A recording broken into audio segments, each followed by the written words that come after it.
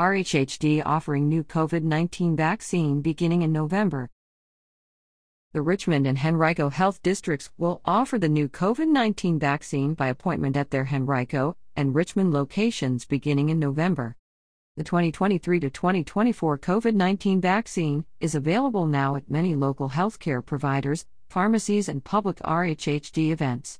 But residents may schedule appointments to receive the vaccine next month at the RHHD's Henrico East Clinic at 1400 North Laburnum Avenue or its Carey Street Clinic at 400 East Carey Street in Richmond by calling 804-205-3501 or online at rhhd.gov/COVIDvax. The vaccine is available for free with most insurance plans. Adults without insurance can access the vaccine through the Bridge Access Program. Uninsured children can receive the vaccine through the Vaccines for Children program.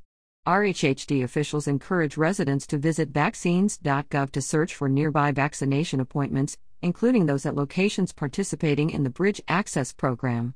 The COVID-19 vaccine is the best way for residents to protect themselves from severe illness due to the virus, said RHHD Health Director Elaine Perry. The vaccine is safe and effective and has also been shown to reduce the risk of developing long COVID. The 2023 to 2024 COVID-19 vaccines manufactured by Moderna, Pfizer, and Novavax have been approved and authorized by the Food and Drug Administration. The distribution of COVID-19 vaccines changed in September 2023 as the products moved to the commercial market. RHHD will provide vaccines for residents free of charge regardless of insurance status.